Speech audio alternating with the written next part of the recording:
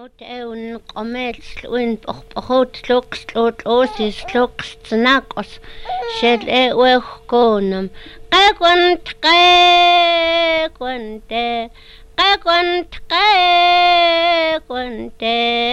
ane pots chene qeqe mautl seo heyo heyo heyo heyo heyo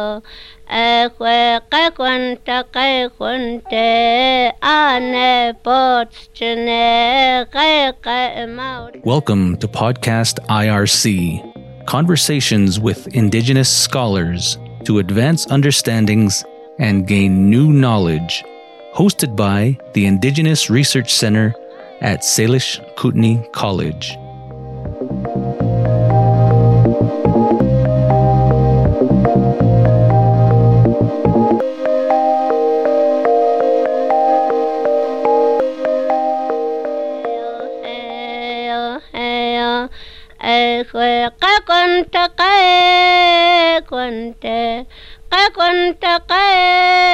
Qekwante ane pots chene qeqe mautl seo heyo heyo heyo yeah. All right, so that was Ellen Big Sam. She was singing what you call the Sin Ka Ka'a.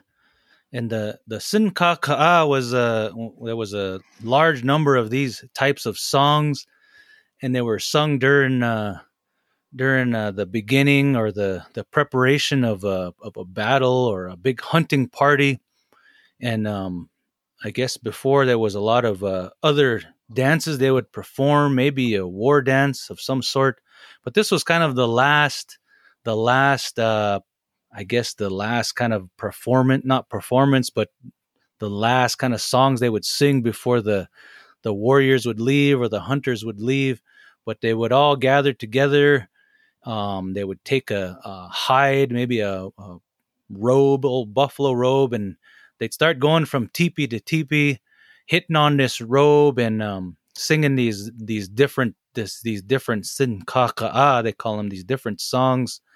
And if somebody wanted to join the party, the guy would come out and start singing along with them. And next thing you know, as they go before each of the teepees, they're really calling for people to come and join the party, the hunting or war party.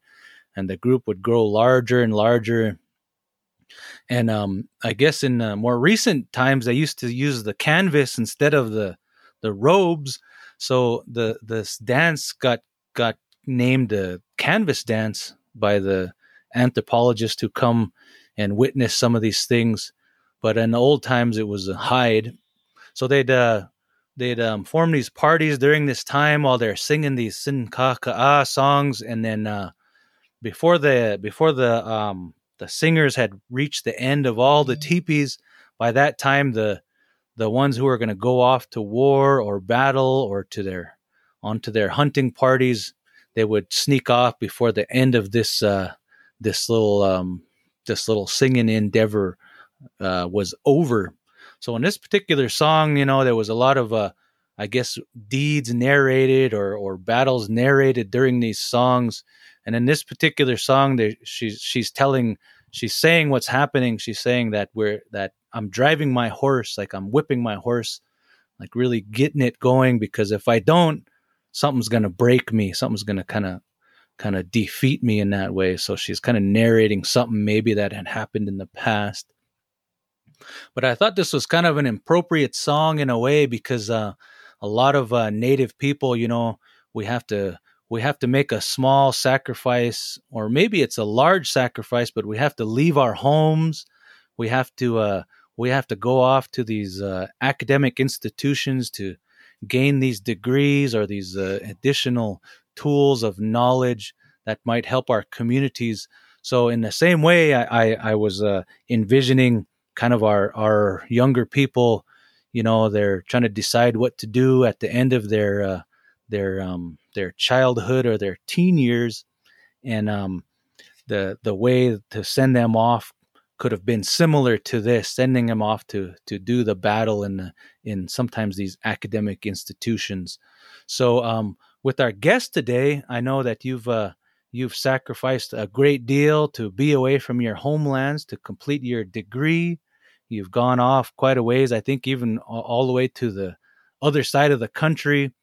And just kind of curious, I guess, after you maybe can provide us just a brief introduction, but let us know how that journey was for you and how you feel that sacrifice has helped you to, I guess, endeavor in a way to help your people today. Yeah, so hello everyone. My name is JoRee LaFrance. My Psalagan name is Eugene Machlish, which means fortunate with horses. I'm 24 years old. I come from the Greasy Mouth clan, and I'm a child of the Taizabunga clan. I was born and raised on the Crow Reservation, located in southeastern Montana. I have a twin sister, and I come from a family of about 4 other siblings. And I have a niece and nephew. And I am a 7th generation descendant from Chief Pretty Eagle. I grew up in the Mighty Few district, even though my mother's family is from the Black Lodge district. I decided to move across the country to attend undergrad at Dartmouth College in Hanover, New Hampshire. I'm not sure why I wanted to get as far away as I possibly could for my higher education, but I did. I actually had the dream of going to school on the East Coast when I was in middle school. Worked really hard to make it happen, and so had a very good time at Dartmouth. I double majored in Earth Sciences and Native American Studies. After that, I ended up taking a year off and moved back home when I finished on the East Coast, and I worked for the Crow Environmental Health Steering Committee. And just an amazing group of people who have been doing grassroots work, specifically trying to combat water contamination, specifically home wells, private wells on our reservation.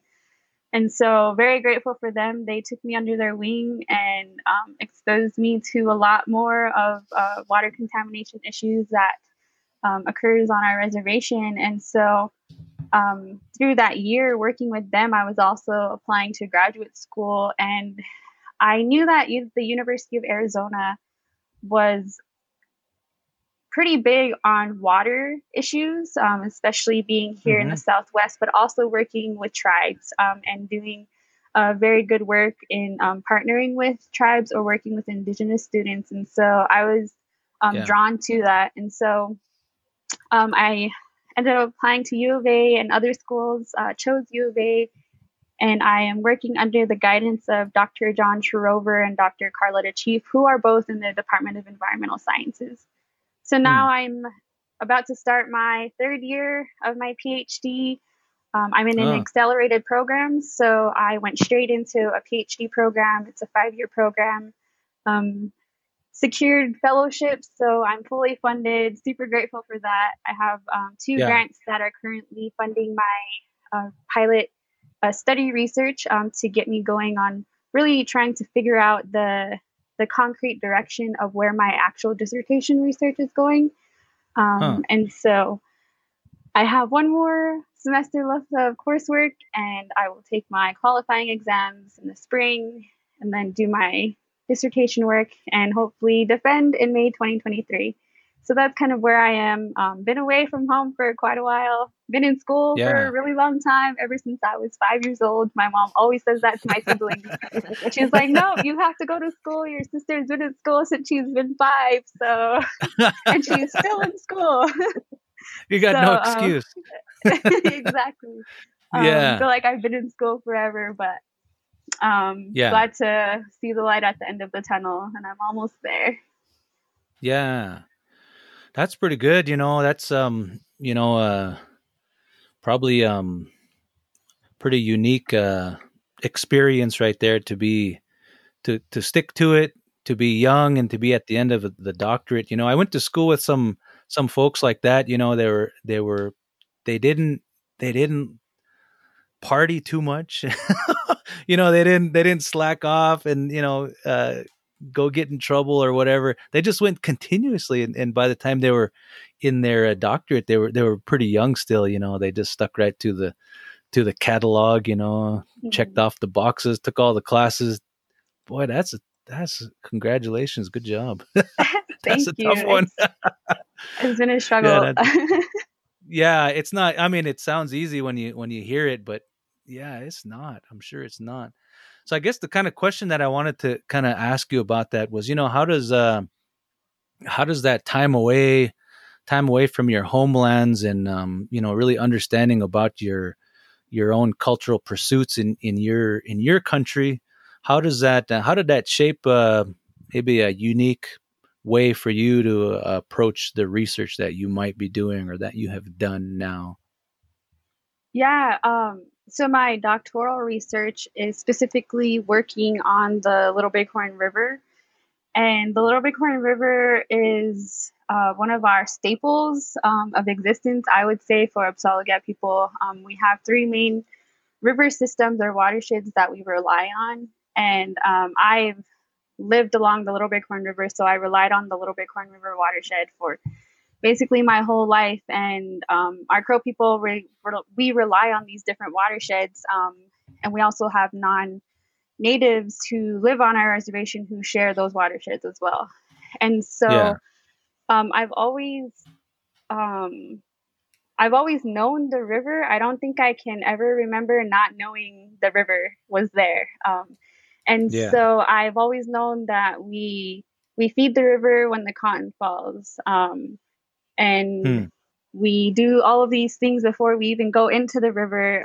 But I also know that we use the river for ceremonial purposes. We use the river for sweat lodges. All of these things we use the river for. But I had this conception that it was the purest water because I lived along it, and we went swimming in the river. We used it for almost everything. And so I didn't realize until working with the steering committee as well that there's all of these different sources of contamination that are going into the river. We may not see it, but they're present and they're there. And so the Little Bighorn River is, although it's the main river that I would say that fully belongs to Crow people right now, just because of the way it's set up, our reservation, and the way the river is. It starts in the Bighorn Mountains and it ends and meets the Bighorn River at the end of our reservation. And so that river, it's smaller than the Bighorn River, and that comes from the Wind River Mountains in Wyoming. And so we share that river with Wind River, or with the Shoshone and Arapaho people, but also all those people who use that river along the way. But the Little Bighorn River is a little different. It flows 11 miles straight from the Bighorns onto our reservation, and then it only is on the reservation. And so it's used by both tribal and non-tribal members. But that river, it truly is in the lands of our people that we still inhabit. And so I just, I didn't know this at the time, being younger, growing up along this, but it was learning more, becoming more aware, working with the steering committee, that I started to learn these things, but also look at how people still use the river, but we know that there's these sources of contamination. And so I wanted to take a deeper look at that, especially with my doctoral work. The steering committee have done work in private wells. The Bighorn River is a world-renowned river, so there's so much research done on that river. And I always feel like I'm leaving out Pryor Creek. So a shout out to Selena. I would love to work on Pryor Creek someday. But I grew up along the Little Bighorn River, and it's provided for my people for many, many generations, and it still does. And we need to do a better job of taking care of it. And so I wanted to take a deeper look at what's happening in that river, but also bringing in the science, the hydrology, the story, bring all of that together, and really figure out what's happening in this river so we can do a better job of taking care of it, protecting it for our future generations. Yeah, that's pretty important. when we grow up, we get so used to things just existing, and we don't. And what the unfortunate part of that is, in a way, the public school system or the school that we go into as younger people, sometimes it doesn't really highlight those local features that would really reel us in and draw our curiosity to those. So we get to study, the Nile River or the what is the one that goes through Europe that's pretty popular, everybody talks about, and we don't talk about our own streams in our own backyard. Of the River Thames? Yeah. The River Thames. I could be. I don't know. I just Googled it just a second ago. No, I don't know. Are we, we talk about the river that flows, that caught on fire, that, spawned the whole Clean Water Act, or that was part of that, passing of the Clean Water Act. But man, we don't pay attention to what local people are accustomed to seeing day in and day out. And we talked about this a little bit in some detail in past episodes, but how we can really engage in the future of research for Native people, to formulate an Indigenous research methodology. And it seems to be kind of centering around this idea that we need to create these experts in research that are cultural, or knowledgeable of culture but of landscape too, and start creating our own understanding and ways of teaching that. And I hate to use the word curriculum, but that's the educational term. Create curriculum that centers around the local place, right, Aaron? Curriculum. What's the other word that you like to hear often? Pedagogy. Yeah. The pedagogy of It's the like rubric if I hear of resilience understanding one more time. If I hear Resilience. That's my favorite word. Resilience. Yeah. So try to work trendy that right in. now. Yeah. It's got to appear on every page of your dissertation at least once. It's like in the powwow world, when you hear the word old style, just cringe. Oh, It's like, get out of here. Anyway, go ahead. Yeah. Yeah, so I don't know if anybody else, my other fellow colleagues here, have a question or something that they're curious about. Otherwise, I'll keep going, man, and I don't want to hear myself talk. I have a question. Let's hear it. Yeah, a burning question for JoRee. Since we gosh, we were okay, ready. Let's put it out. Ready. Let's put it out. So we were very, very fortunate to work together on an exhibit in Chicago, and we all contributed a piece of writing to a book. They were calling the catalog, but it's a book. I mean, it's a pretty remarkable piece of work. Oh, there it is, right there. I did have it. You got to put your head there, right there. Look, she had it on the ready. We talked before this, and I said, "You put that book right by it." Yeah. Turn it to the part where I wrote something. Yeah, though.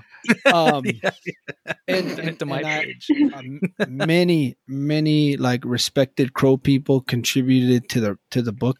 My sister, who's a remarkable writer, contributed to the book. Myself, but I, in my opinion, the person who stole the show with their writing was JoRee. Her piece of writing was it poetic? Man, it was all of it. It was academic, it was scientific, but it did have a sense of like a human was writing it. You know what I mean? Like non-regional diction. Yeah, it didn't have a Boston accent. It didn't have bias, bias present. Yeah. And I was pretty proud of what I wrote. I was like, man, I kind of knocked this out. And I was super late on it. But I was like, yeah, I did it. But whatever. The day after and then, the deadline. A mutual friend said, I read JoRee's. I got to read a sneak peek, and it's pretty awesome. So I was like, oh, I have competition. No, I didn't feel like you were. You felt like you were in competition. I was like, oh.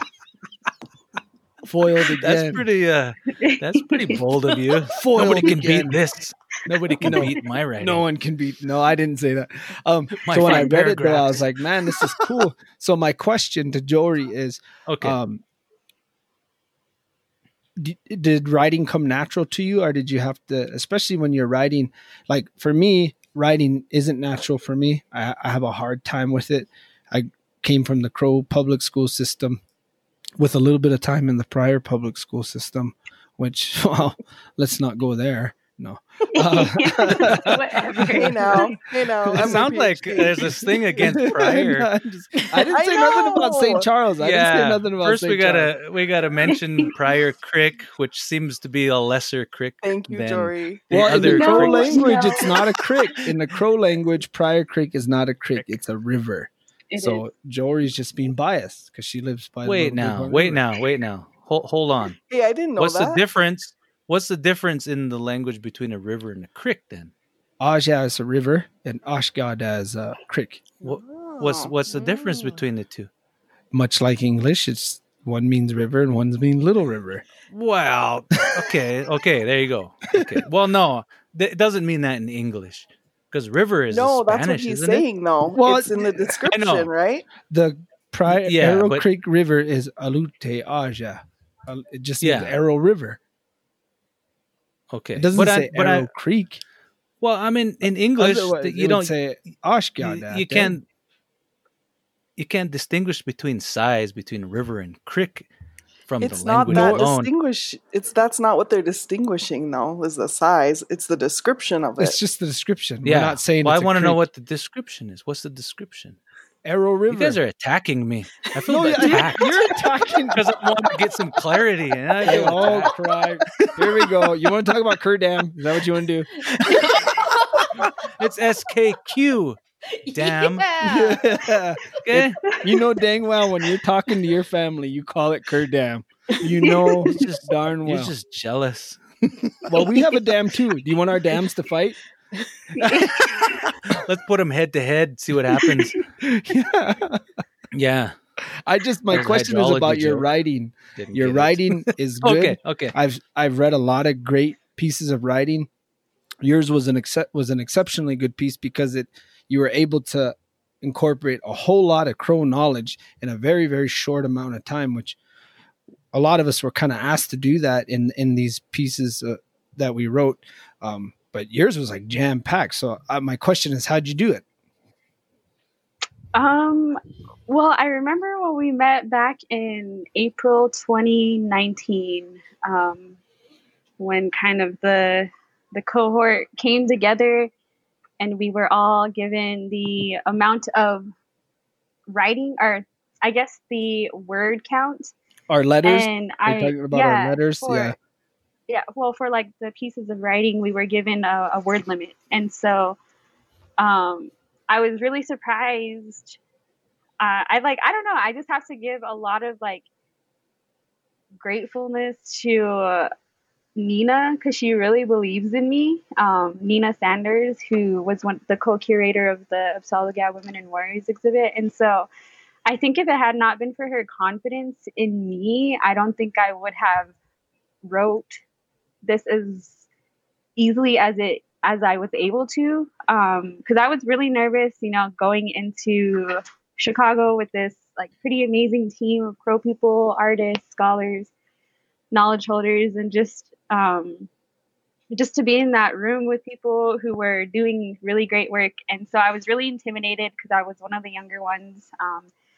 But I was also super surprised when Nina gave me a 3,000 word limit, and gave everyone else, but you, Aaron, she gave you 3,000 words, but gave everyone else 1,000 words. And I was I don't know what you didn't have to add that part. Sorry. I think I only wrote like 2,200 words. So- Yeah, he should have got the 1,000 word. Sorry, I did not mean to do that. But anyway, so I had to pay him back the balance.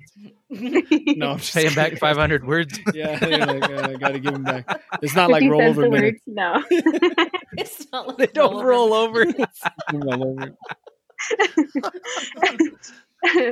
And so anyways, when I was given that word limit, I was actually like really, really surprised. But after I left Chicago and had to have our draft done in September, I honestly, I did not start writing until like end of August. I would try to write. I had my document like set up back in May, and I tried to figure out how I wanted to do it. But I just, for some reason, I couldn't do it. But I think it was actually like after Crow Fair, when I came back down to Arizona and I started school. It was like a week after I started school. I just like dedicated like a whole Sunday to just like sit down and write. Because I kept getting emails from the Neubauer. They're like, okay, send it to us, give it to us. And I was like, oh my gosh, I haven't even started. So I dedicated this whole day. But I knew I had an idea, kind of like a storyline that I wanted to do. But it was hard for me to write. But I think it wasn't until after like Crow Fair that I was like kind of grounded or like brought back to where I needed to be. And I was like able to like go again. Crow Fair always does that for me because I'm away at school and then I come back home and I'm like with everyone. And so I think it was good to be with everyone and back in our homelands. And so it really helped me a lot. And I titled the writing, I actually didn't title it until after I wrote it, but it's called The Land That Raised Us. But I had included this other piece called Letter to My People, which I had put that at the end of the writing. And Nina had asked me to write on land and water because that's my research and a lot of the work that I do. And that's a big task. I was super intimidated by that because there's a lot of people who know a lot more than I do. And so I just went with it and I started writing, but I wanted to start it out. Like I wanted to make sure I was telling that story, but also including like this valuable knowledge that people needed to know to understand the story. But I wanted to make it a piece of writing that was educational or that would be counted as like a scholarly piece of writing. So I did use citations, but I cited, I tried to cite people who worked in our communities, like Dr. Tim McCleary. I've cited some of Aaron's work, and then some of the dissertation work from our other Apsáalooke scholars. So I wanted to be as resourceful to Apsáalooke people as possible. And so basically what you're telling us is you went to Crow, you were inspired. I'm sure Cammy wants to jump in on this at some point because she teaches writing. Mm-hmm. And she's a literary genius. She's really a wordsmith, if you will. But the reason I brought think this Smith up is gender neutral. So come up with a different name. She's the Van Gogh of language. Again, he was crazy. So thank you. No, I didn't say Picasso. Say Picasso. She's a word Sally. A word Sally. A word. Why? What's the deal? I don't understand where we're going with this. Just keep going. I'm sorry. Okay. I'm just okay. Go. I'm sorry. I'm done. You're all right. The reason I brought this up is because I would like to hope that some of your academic writing would reflect what you produced in the catalog, and I would like to know, and maybe Cammy, I can jump in here because someone who teaches writing in the tribal college, is there anything that we can do in academics to promote that kind of writing for the sciences, for the humanities? It just seemed to be a more grounded writing, but also, and I'm not trying to take away anything that other people wrote. It's just that JoRee's our guest today. So, and her writing was good, but I was pretty impressed with everybody's writing. The amount of information that was in her document was a lot. Like there was a lot of information in it, but it still wasn't like overwhelming and it wasn't cluttered. So I was thinking, man, it's impressive that someone of your age, JoRee, can do that, because I still can't do that. But it was never taught to me either. So Camia, maybe you can shed some light on, is that something people teach or foster, or I don't know. Yes, I mean, I am really interested in this because like there seem to be a lot of beliefs people have about writing, right? And not just about what good writing is, but what you need in order to do it. And so on the one hand, it's like some people are just good at it. It's like an innate thing. And other people, it's like it's a skill that can be acquired. You can learn it like anything else. And I mean, I get it that those ideas are going to influence it, but I guess what I'm interested in is kind of some basic questions, because you were talking about the story that you wanted to tell, and that there was some information that was required to understand it. And so it sounds like you had this thing that you wanted to say. And so I'm interested in kind of these ideas about like, well, who were you interested in saying it to? And how did you want them to receive it? And like, I mean, were you thinking about, this being in kind of the academic world, or were you thinking that like, there's somebody I want to read this and it's not, so I'm wondering who you felt like you were writing to, who you really felt needed to hear your message.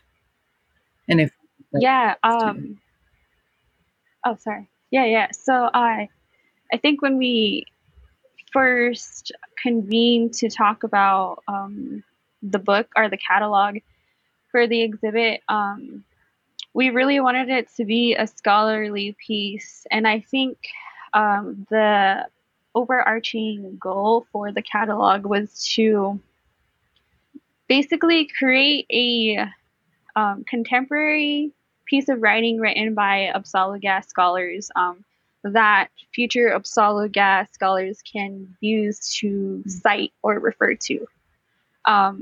So that's why I really wanted to make it kind of an academic piece of writing, but still keep that raw storyline in it.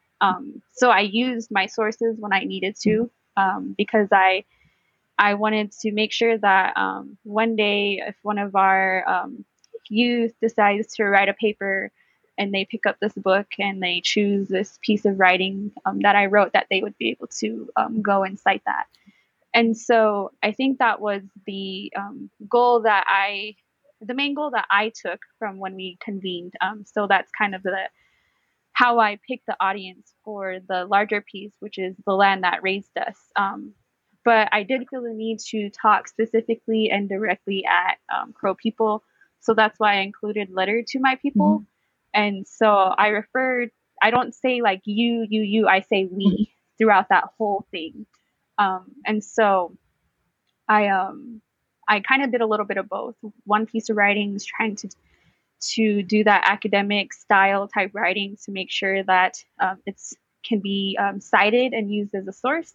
But I also wanted to speak directly to my people, to have them open this book and have a piece of writing that's speaking directly to them, even if they don't think my other piece of writing speaks directly to them. It's just speaking about us, or however they choose to reflect or interpret that.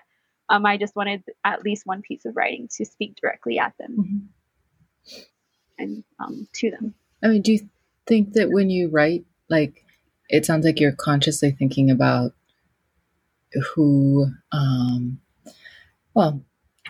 your tribe. So do you think that when you're somehow like representing them, you write differently than you would if you were somehow like another PhD candidate at the University of Arizona?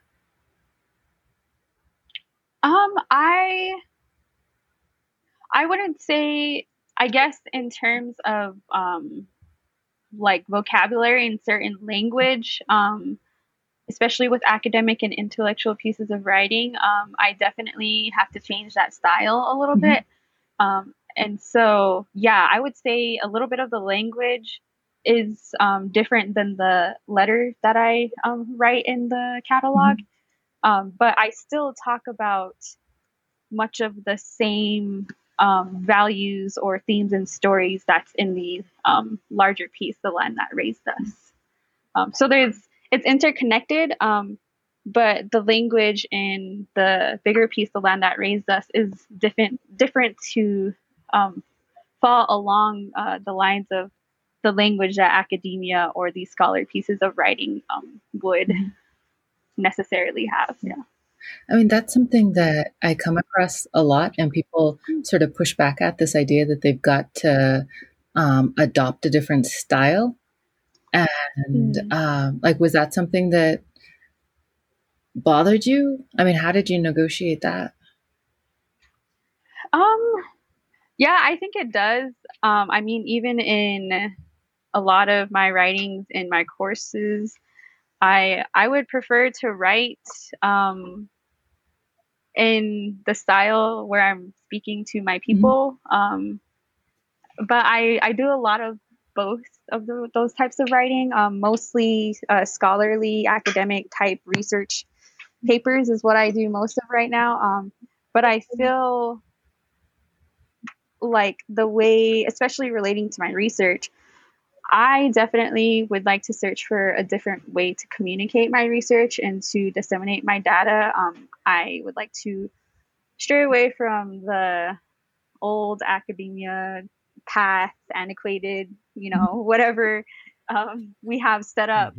I'd like to either like do a film or I don't know, something along those lines. I've always wanted to go against the status quo or what we're supposed to be doing, or find a better way, because I always, if I can't explain what I'm doing to my own people, to my family, to my friends, my cousins, then like, what am I doing? Like, what is the purpose of this if I can't just simply explain it to them? And so I'm not doing this research for me just to like do it for fun and just get a PhD. Like, no, I have a purpose in this research. And if I can't communicate it to my people, then it's purposeless for me. And so I'm working on that. I've applied to different scholarships and fellowships that work on science communication, because I really wanted to become good at that, and make sure that we understand what's happening. Because what good is it going to do if I'm the only one that can understand it? So I definitely am working on that. And so I'm still in the learning process with all of this. My writing, it's still growing. It's evolving. It's definitely evolved since I started undergrad, my freshman year at Dartmouth. I look at some of my writings and I'm like, whoa, like what was I even trying to say? I still do and that. And so when I look at this piece in the catalog, I'm really, really proud of this piece. And my writing has come a long ways, and it's taken so much work. Honestly, I probably could have so many books written if I just compiled all the papers and assignments I've done. I've done a lot of writing, so I've had a lot of practice, and it took a lot of work, and I'm really proud of where it has come, but also where it may go. Yeah. Would you consider yourself a writer, or do you consider yourself a writer? I would say so. I don't only write for science. Do you write limericks? Like my data. Do I write what? He said limericks. Yeah, do you write Come limericks? on. Do you write limericks? Come on. I'm not that old. Just kidding. I'm not sure what that is. Aaron's compiling an anthology of limericks. I have been for quite some time, and looking for publishers if anyone's listening. No. Hey, let's listen to this next song. How about that? And we'll we'll continue this, because this is an interesting one. We've talked about this with a couple guests we've had about, and I think it's becoming an emerging part of this methodological approach, is how we communicate what Native or Indigenous people do to make it really work in our communities. I think that's really, really important. So let's listen to this. I think Aaron's going to provide us with the explanation. Yes, Aaron. I can. No, you have to. Well, we'll see what song you play. What's the one you sang? I jokes. Yeah, yes, I will. All right, let's do it then. Okay, here we go.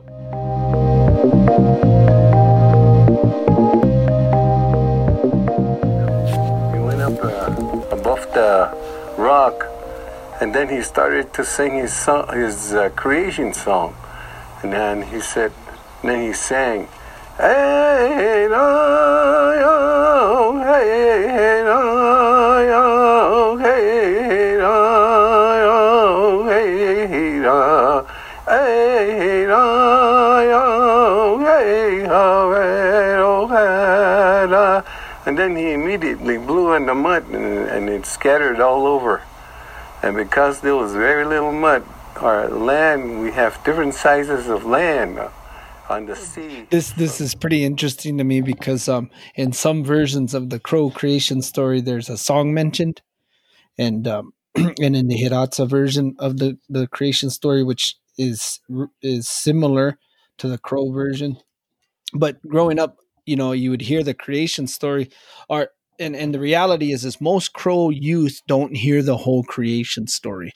This is kind of a lie we tell ourselves. Now we hear a small part, which is this part about the ducks going into the water, but the narrative itself is really long. But in there, in some of the versions, the creator, who is called Ejik Balia, he'll sing a song. He sings a song, and then he creates humans.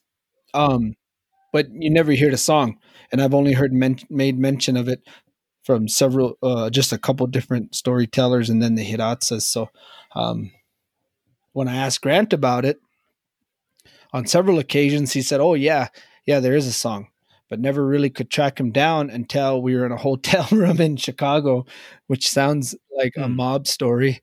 But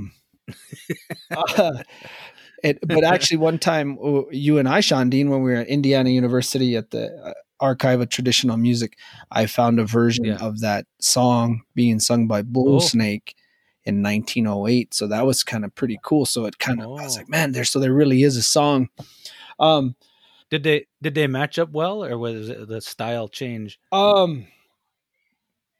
I would say they matched, but the reason why I was hesitant to it, because Grant himself is a completely different type of singer than somebody in 1908. As you know, by listening to those old recordings, at first glance, they're going to be like different, right? You're like, oh, that's different. But as you listen to it, you're like, oh, okay. The tempo is different. The tone is different. Pitch is different. Yeah. I think to a trained ear, clearly say, the same. They're the same song. Yeah. So it was pretty cool because I was like, man, this is neat. And there's many Crow ceremonies that reflect this idea of singing a song while the medicine is being made. They'll say, while we're making medicine, we'll sing this song. So, and unfortunately, most Crow people, 95% of the Crow people living today, when you hear the Crow creation story, you don't hear the song.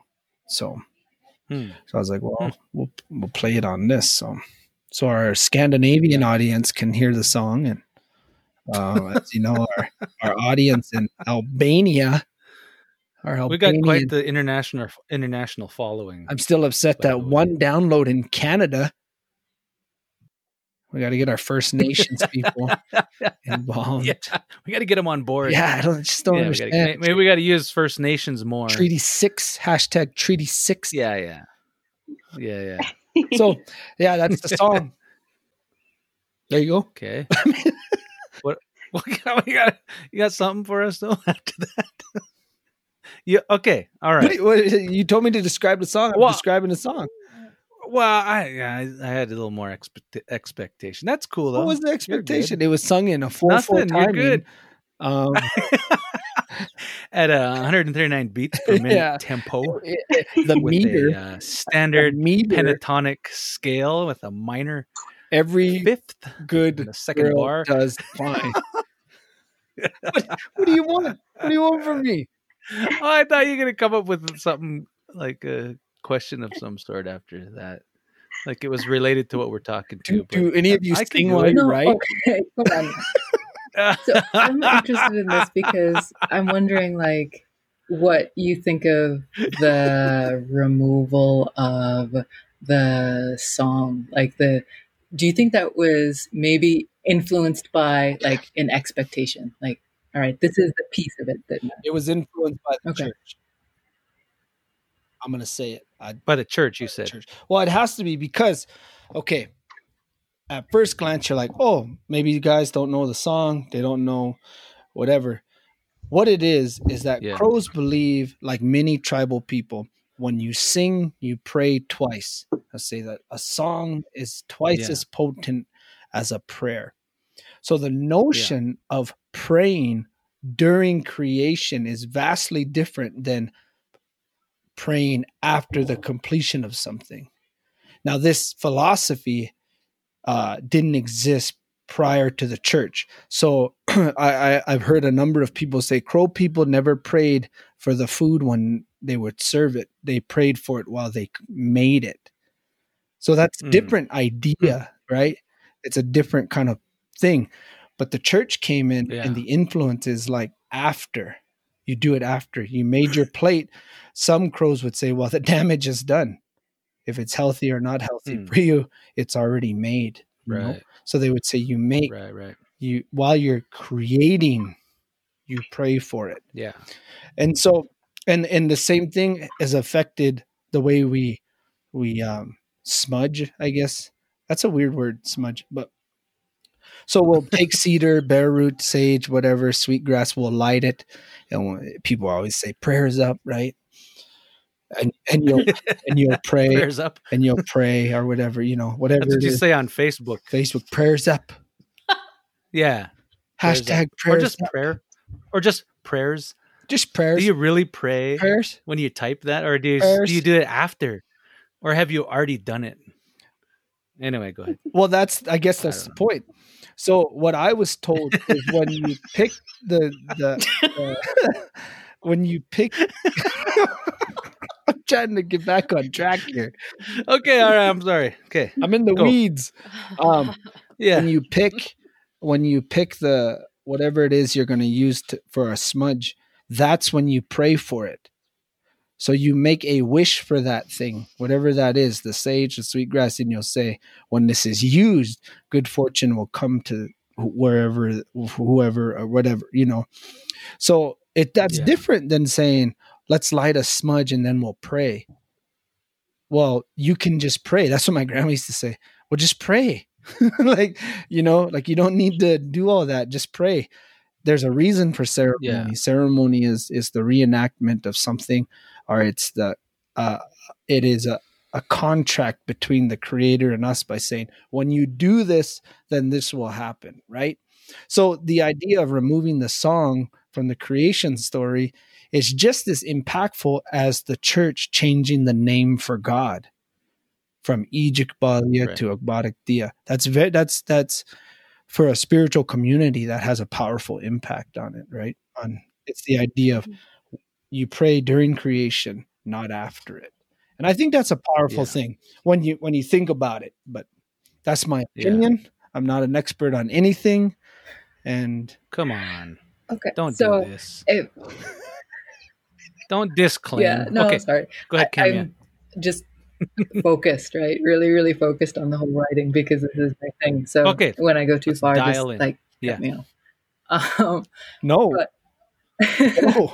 So I wonder about like the writing you do and how much of that, like, and everybody, like when you are writing, do you have like this really, really clear intention and like you have this purpose for it and this is what you want it to do? Or are you just like, somebody told me to, instructor told me to, I have to do this to meet some qualification to get published or to it just it it serves that kind of like credentialed kind of a thing. So like when you talk about all the writing you've done since you started college, everybody has the stack of papers. How many, maybe this is my question, how many of those do you think actually mattered? And then do you think that you had some intention? I mean, I gotta say, like, do you feel that it mattered? Right. And then did you have that really clear intention and purpose as you were doing that? Or do you think that it kind of just happened as a result of you were doing a lot of writing? I think, okay, so there's many different types of writing that we do in college, right? And so I think as far as like assignments and research papers that were assigned in our courses, I really try to be intentful in picking research topics that would either get me more knowledge on something that will help me farther down the line to attain a goal, or I do a paper on something related to my people or the land we come from. So I was always trying to relate it to me, I guess. And I've noticed, and I think this reminds me of like an internship I did in Chicago the summer before I came to the U of A. I had to do an internship for one of my fellowships in order to receive the fellowship. And so I was at the Fermi National Accelerator Lab outside of Chicago. And even when I interned at the Department of Energy in DC, my work was involving tribes, or it was specifically I was fortunate that I could work with my tribe directly somehow. And so I was working with tribes or my people. But when I was in Chicago, I wasn't working with I was the only native there. But I wasn't working on a project that was impacting Native people. So I found that internship was extremely hard to do. Even just writing the report for it, I ended up writing like a 10-page report on the topic I had to research for that summer. And it just seems so bland and just like going through the motions type writing. And it was hard for me to do that. And I mean, granted, it like gave me skills to write in the technical, the science sense that I do need for my research. Not saying that we shouldn't be doing that or I hate that, but it was a skill I was learning, but it was hard for me to do it. But I still learned that skill. Whereas all of my other pieces of writing, it involves tribal people or my people specifically. And I tried to be intentful in that way because it makes it easier to do. And as far as choosing papers that really actually matter, I'd probably say like 3. No, from like undergrad that are like, okay, maybe I could like edit this a little bit and publish it, but who knows? But yeah, I mean, we all know we've all done higher education. We have these different pieces of writing, but I've always tried to be intentful in what I do and try to find small ways to relate it back to me, because that's what keeps me going. Even if they're just baby steps, I'm still going forward. That was a good question. That's really good advice. It made me think about it. I was like, yeah. You need to write with more intent there, Aaron. Quit trying to write to impress and just write with some intent. Just write for the people. Just write for the people. For the you know, I did I did a book report in, I think must have been 3rd grade on Poland. Yeah. And I don't know why I did a book report on Poland, Poland. But I always remembered it. Downloads in Poland? I think we do have some downloads in Poland. Right, that Polish. But yeah, I don't know why it was so remarkable. I'd remember it. But, you know, I want to hear from Selena because she's right at the end or has finished She's in the dark all her too. final. I know. She's this shadowy figure. I look like, She's finished. yeah. You look like who? I don't know. I look scary. You look right like now. those ghosts on the movie Ghost. Don't say that. The movie They're Ghost. just like shadows. They're just like, I know that really poor CGI. Yeah. Before CGI, it was she's gonna turn a light on. and It didn't help. CGI'd yourself in the Oh, film. Okay, yeah. So Selena, you're right at the end of your writing process. Yes. What kind of advice or what kind of wisdom would you impart on someone who already seems like she's a very proficient writer Oh, or yeah. something that would I know speak I'm to, intimidated to even try to give her any advice because oh, come on. I think We've built her up. She's on a pedestal. I know. There's always Are something. you a Guys the Bundle kid, Selena? I am. Yep, Oh, so I am. you can tear her I'm down. greasy mouth and Tear her No. down. Yeah, that's your teasing Yeah. plan. Just We've pour- built her up. Now Yeah. your turn to tear her down. No, So, yeah, I've read I your piece. I didn't think it was that good. It's not only can you tear her down, it's your cultural obligation to do so. Yeah. Let's start in. It's become a roast now. I'm The clan It's a way is roast. sacred and holy. Don't you desecrate it. Yeah. I claim my black. Let the side roast- Right now, then. And all of a sudden Ah, you get coming. I am not going to roast her.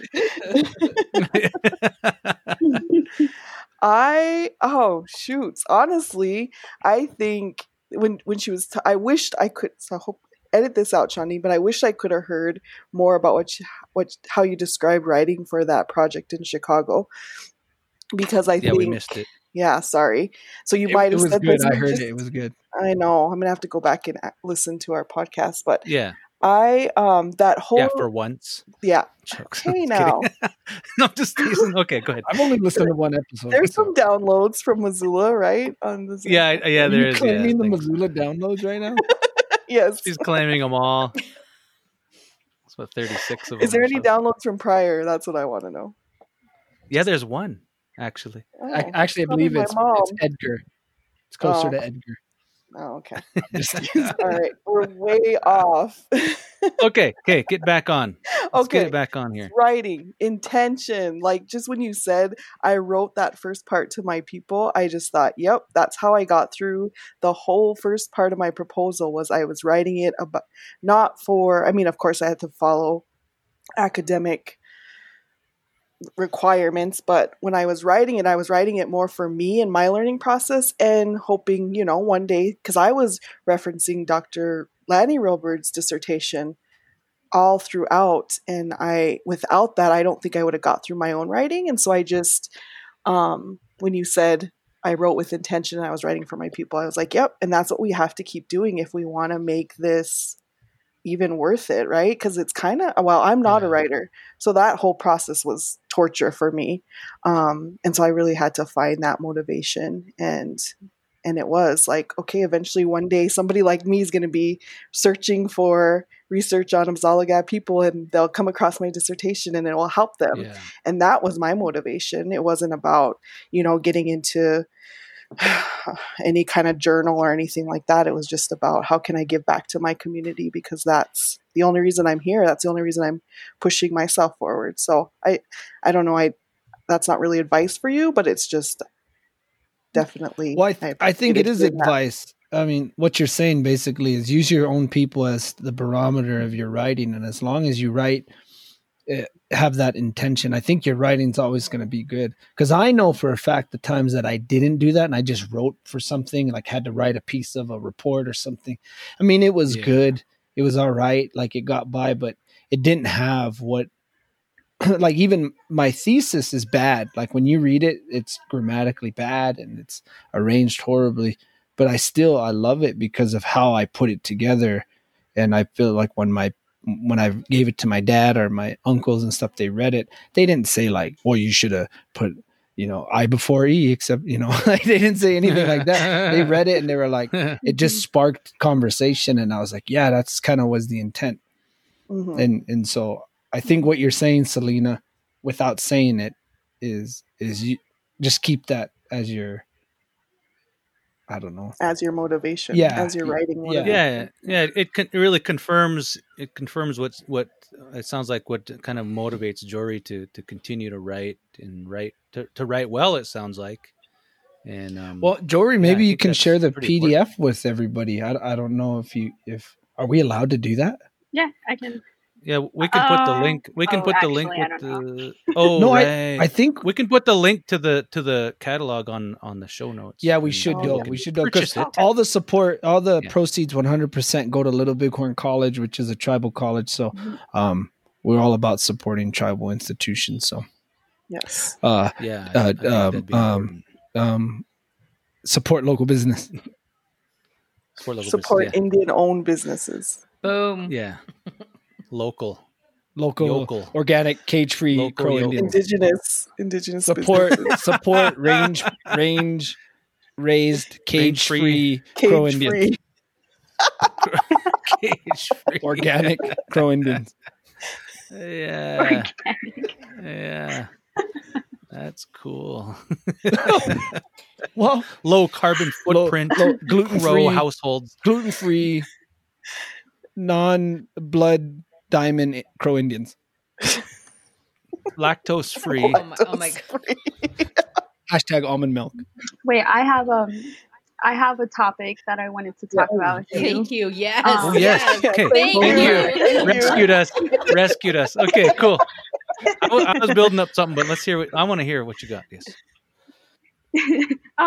So I guess, kind of just being like a growing scholar.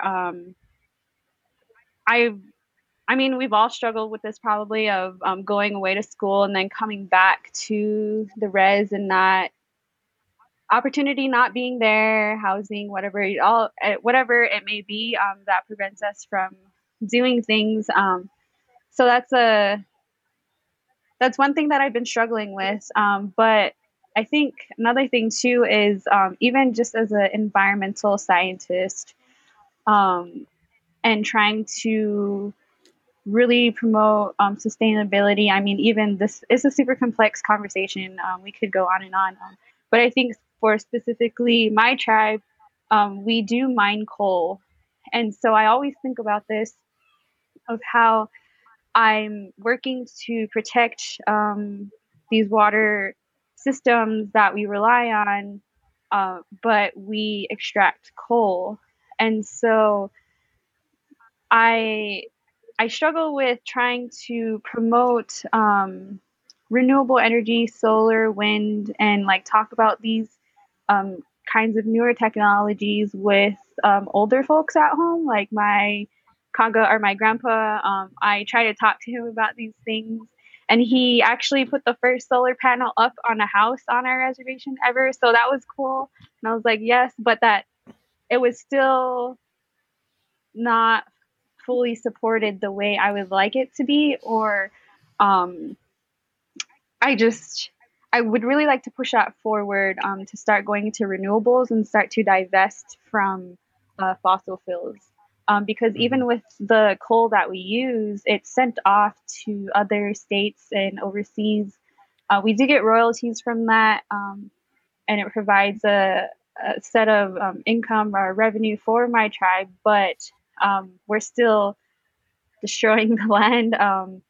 And there's these old timers who made the decision to do this coal mine in the 70s, and most of them are still in tribal leadership, but yet you have these younger generations. There's a lot of younger Apsalagat that I talk to who realize these things too, but we just don't know how to have these conversations, or even go about them with people. So I don't know. I don't know if that's like completely off topic or whatever, but that's just been something that's been on my mind lately, is how do we maintain the fight within us to like speak about this with our people, even though we like keep getting backlash for this this piece of revenue that my tribe relies on so heavily, even though we have other avenues that we could take to get money, to be economically independent. And so that's just been something I've been thinking about for a while now, and even finishing up my PhD. And I want to go back home and I want to do these things. I may not do it through the tribe, but I could do it with working with Erin or Nina or whoever. We have many other scholars and attorneys like Selena. We have people who are coming back who want to do these things. And how do we maintain that fight, like being in school, but going home and getting this backlash? Mm-hmm. I think about that. Sorry, that was a lot. No, that was good. Sorry. I think we all think about that a lot on our own for our own communities. I know with me, it's hard because I've been in Missoula for so long, and so to talk about it, I almost kind of feel like a hypocrite. Although I do have, I'm still connected to, my family and my people and all that. But it's a hard conversation to have, right? Regardless of our background, because people get so used to only knowing how to do something one way, right? And so that trying to bring new ideas into a system that already has all of these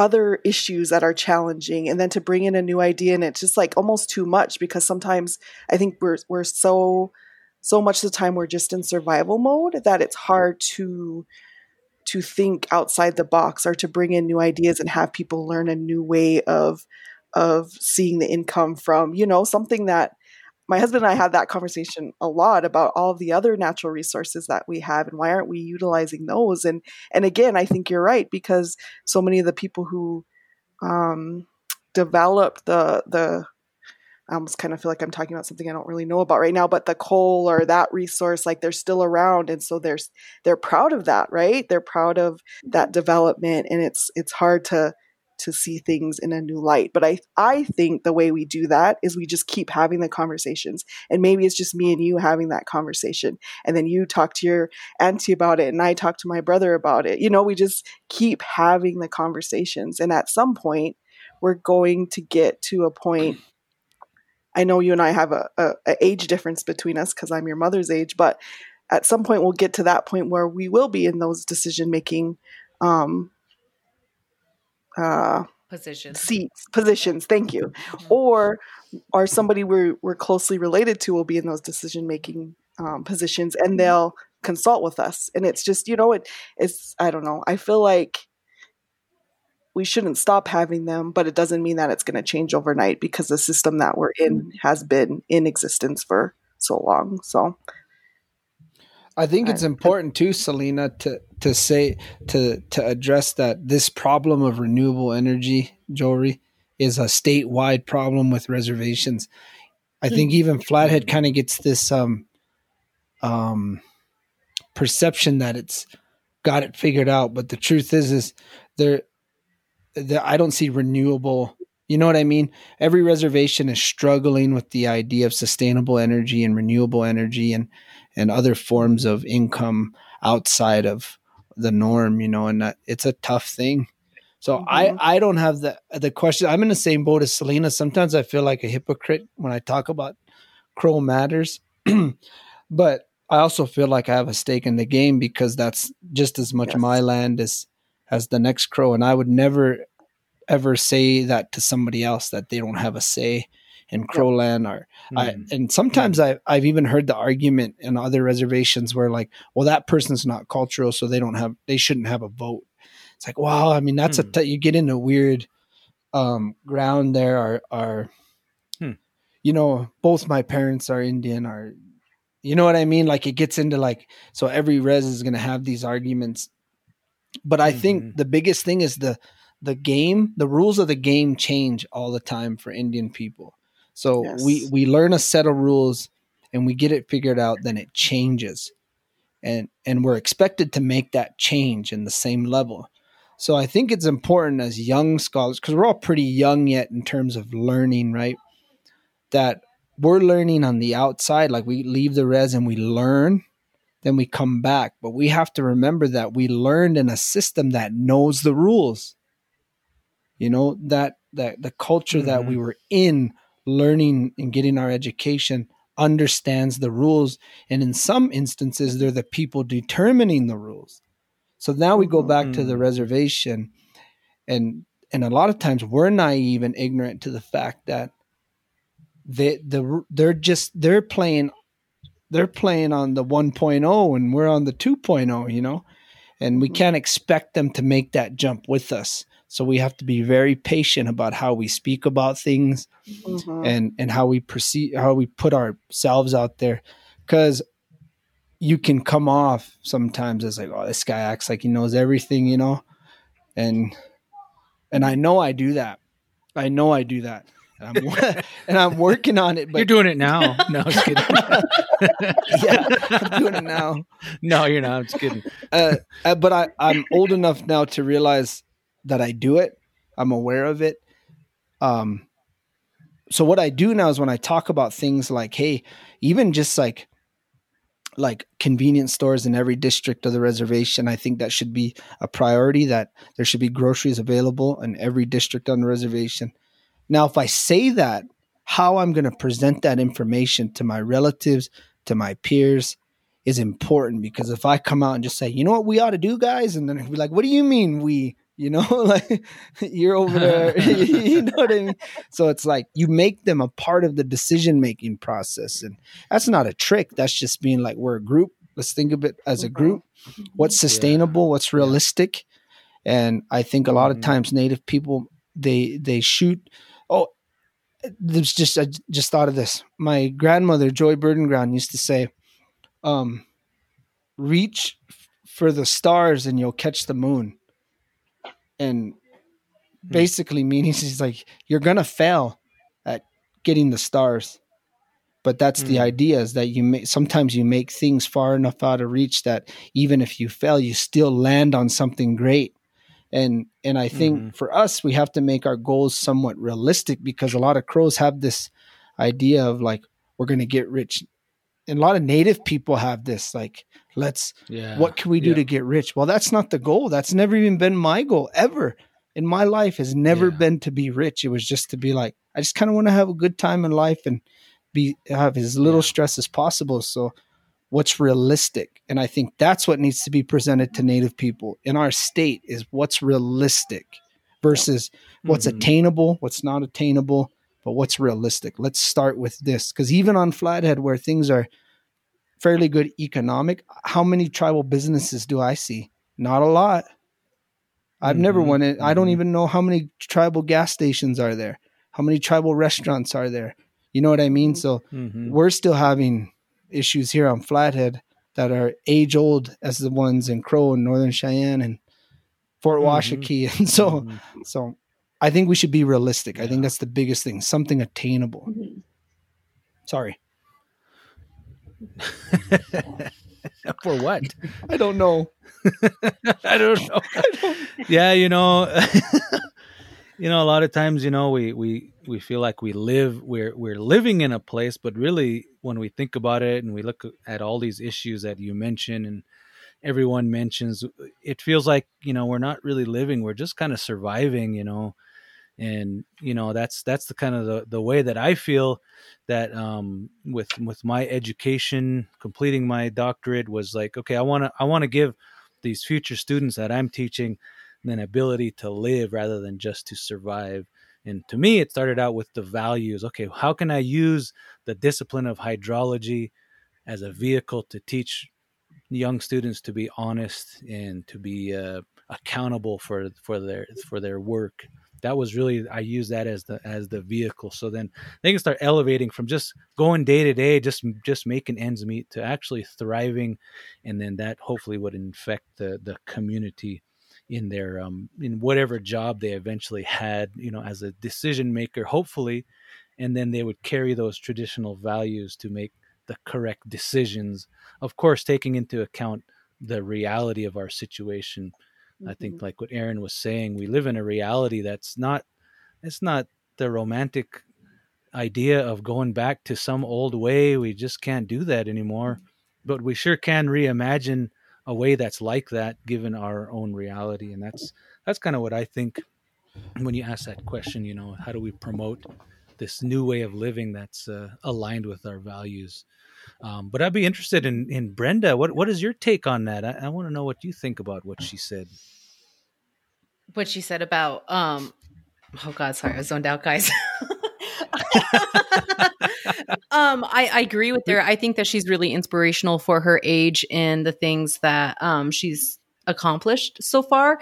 And I think that the audience that this particular podcast is targeting is those students that are still in college. And when you guys were discussing like what motivates her to write and what makes her a good writer, and she reflected back to herself and her community, that's really good information, because I feel like a lot of students write just to appease that particular project. They just do it to do it. And that's really kind of sucky, but a lot of people just wing it and they do it, and they're trying to get all of the citations correct and the formation and all of that stuff, because that's what a lot of places want you to focus on. And so when she said, I write for myself, I write for my people, that's pretty genuine, and then for it to be relevant to a specific field, to her degree, to her profession, that's a powerful combination. And so I really liked that. That was really inspirational for me, because I'm still going to school. I'm still trying to figure out what I want to do. And so that is going to stick with me. And so this conversation is really going to hold. And as for like renewable resources and that kind of issue, I feel like the change is happening. A lot of the old timers that are set in the fossil fuel generation and that destruction, I think that's slowly fading out. And I feel like the people that are coming up to these positions are more focused on the land, and taking care of it and loving our mother or whatever, and for people to, I feel like, what do I feel like? I just feel like, I don't know, you guys. You're like, what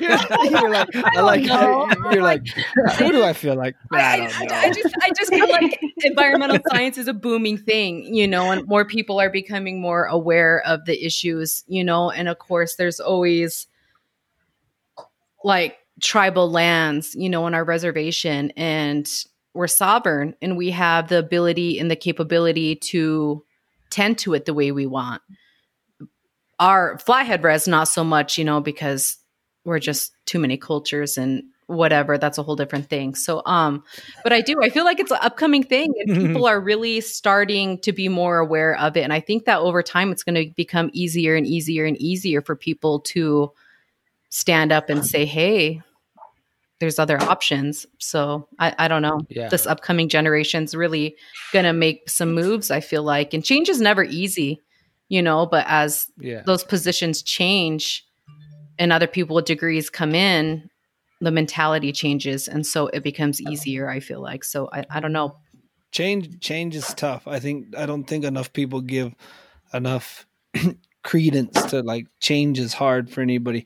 Try taking your kid's iPad away and see what happens. I mean, change is tough. Change is tough.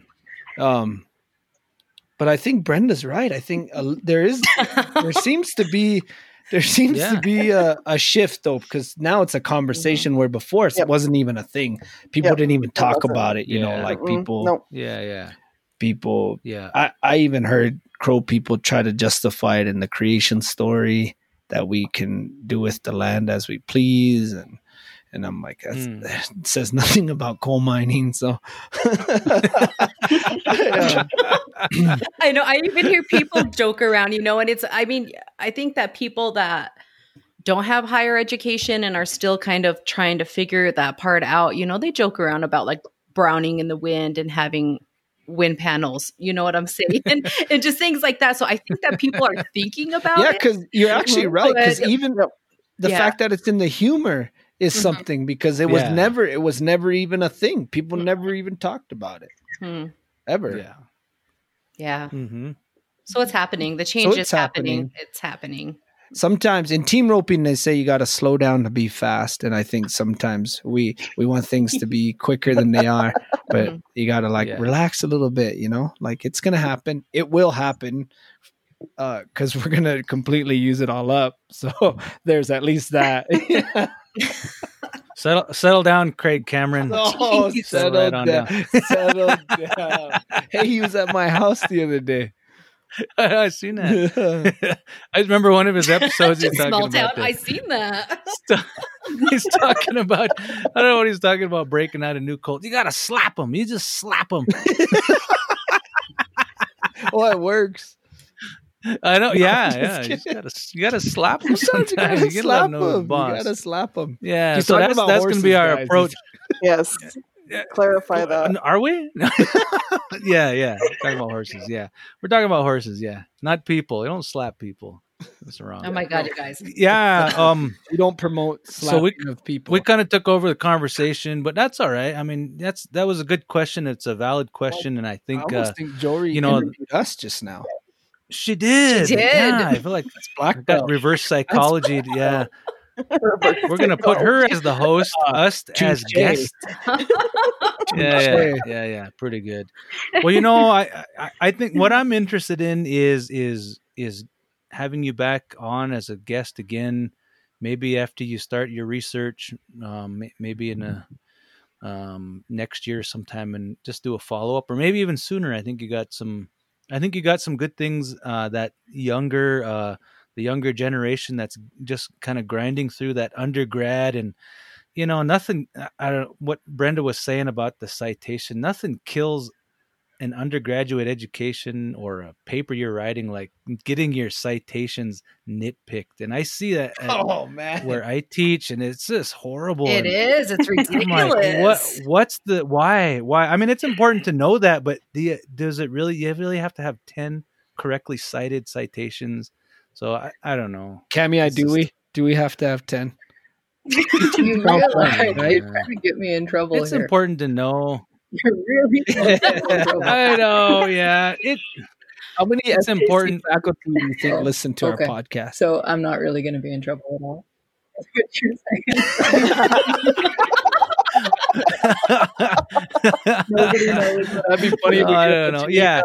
If we get a bunch of emails, I'll be like, okay, I stand corrected. Yeah. You guys are going to have to take that podcast down. But for our Polish audience, they would like to know. But they want to know about my book report on Poland. Yeah. So anyway, I got a quick question though for JoRee. I know you probably want to... quick question, then we'll wrap. Yes. Go. Okay. Throughout your education, your academic, especially grad or your undergrad and up, when was the first time? Because I know this happened. It happens to... when you're young and writing, you'll like write something and you'll be like, yeah. I want to know the first time you did that, and then it just got destroyed and you were like hurt by it. Like I want to know, because I can remember when I wrote something and I was like, Me too. And then they destroyed it, and I was like, is this how it's gonna be? It hurt deep. It's a deep hurt. So when was that time? I would have to say it was well, in retrospect, my writing wasn't very good back then, but then I thought it was the bomb. So when I submitted this paper, because this was probably like my 5th or 6th paper I had written in that class. It was my freshman writing class, and my writing wasn't very good. It was not, I know for a fact, but I worked really hard because I knew writing was going to be a huge part of literally everything that I do. And so it was probably that like 5th paper, and I submitted it to my professor, but we had a TA in the class too. And each student had to meet with the TA weekly. And I can't remember exactly what I wrote my paper on. I believe it was on a book, but I submitted it, and I had gotten a good grade. I think I got like a B or B+ on it, and I was just like super happy. But I went to my weekly meeting with my TA, and my TA shredded that paper apart, like shredded it. Like we sat there in that meeting we had, we went through every single sentence. And I was like, what? Like, I Jeez. didn't know that was possible, but okay, like, that's cool. So it was like, I left the meeting and my paper was just like, had all kinds of red marks all over Looked it. like a and murder then scene. I was like, okay. But like, the thing about it was I had already gotten the grade. So I was like, what am I supposed to do with these? Like, I already have the grade. So I was like, I already got a B plus. So I just kind of left those comments. I was like, okay, whatever. You do you, homie. I could totally decided see like a freshman. I could see a freshman being like, "Well, I got a B, so what does he know?" It's like, no, dude, Yeah, the I paper was was like, bad. whatever. The paper was bad. The teacher didn't deal with you. So that was the first time I had a piece of writing really ripped up by someone. Definitely had more experiences, but not as bad. Cool. Yeah, I think we've all had those. Yeah, pretty rugged feeling. Yeah, we have to communicate in such an odd way. You know, this English way is so foreign to a lot of people. You know, and when we try our best and get shot outside down, of academics, who communicates through writing? Yeah. You know, it's not a thing people do other than prison inmates and pen pals. You know, like it's not a thing. It's not like it's. Well, that's a significant population. Grossly too high. And, more people are in prison today in the U.S. than the entire world. But that's a different and podcast. Native Americans represent a significant proportion of that high population. So yeah. So be a little more sensitive. Make a joke around these people. Yeah. They're too trendy. I know. They know all the hashtags. So I guess to kind of get us going on a wrap up here, you know, I'd like to hear what sort of advice you would have to any Native scholars out there that are struggling to finish their undergraduate, or maybe they're considering going to graduate school that's kind of away from their homelands, or maybe they're right at the end and they can see the end in sight and they're just having that burning desire to go home. What is some words of advice you would give to those struggling Native scholars out there that are just need that extra push? Yeah. So my friend, she told me something. I deal a lot with imposter syndrome and intimidation, and I mean, I'm sure we all do in this academia world. And so I was super scared. I was trying to get a panic attack, and I was like freaking out because I had to do a presentation. And she told me it was on my research and some other topics that I had to do, but I was getting really scared because I was thinking, okay, I'm speaking in front of these scientists, like these people know so much. And yeah, so I was really, really intimidated and anxious. But she told me, she was like, just speak. You already know what you want to do. She said, everything that you're learning in school, she was like, those are things that you can learn. She was like, you come from people and you come from a land where you have inherent teachings that we're not learning in books. And she's like, you have everything you need within you that people other than like Indigenous people aren't able to do. We can learn all their knowledge. We can open up a math book. We can learn these formulas. We could learn this chemistry. We could learn all of these things. But what we know as Indigenous people with the land that we come from, not everyone can do that. So we hold this inherent power and like knowledge within us that not everyone has. And so that really resonated with me and kind of brought me back and calmed me down, because she was right. Everything that I'm learning, that I was presenting on, these were things that I could read in a book and I could learn, but there was also aspects to things that the audience didn't know, but I knew and I was able to just speak on. And so I would encourage everyone, especially Native scholars, to do your best not to compare yourself to others. I do that a lot. Yes. Especially with other scholars in my program. There's not many Indigenous scholars, but You're more than likely going to be one of the few.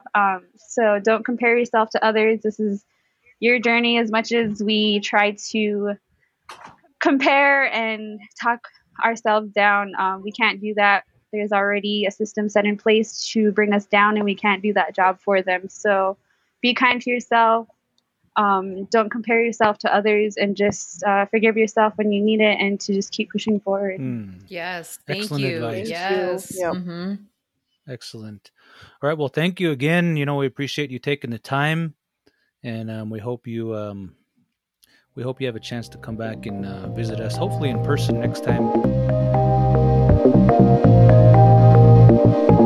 Thank you for joining us on this episode. And to learn more, you can find us on Twitter and Instagram at IRCSKC. You can find us also on Facebook and YouTube by searching SKC Indigenous Research Center. You can also visit our website at irc.skc.edu.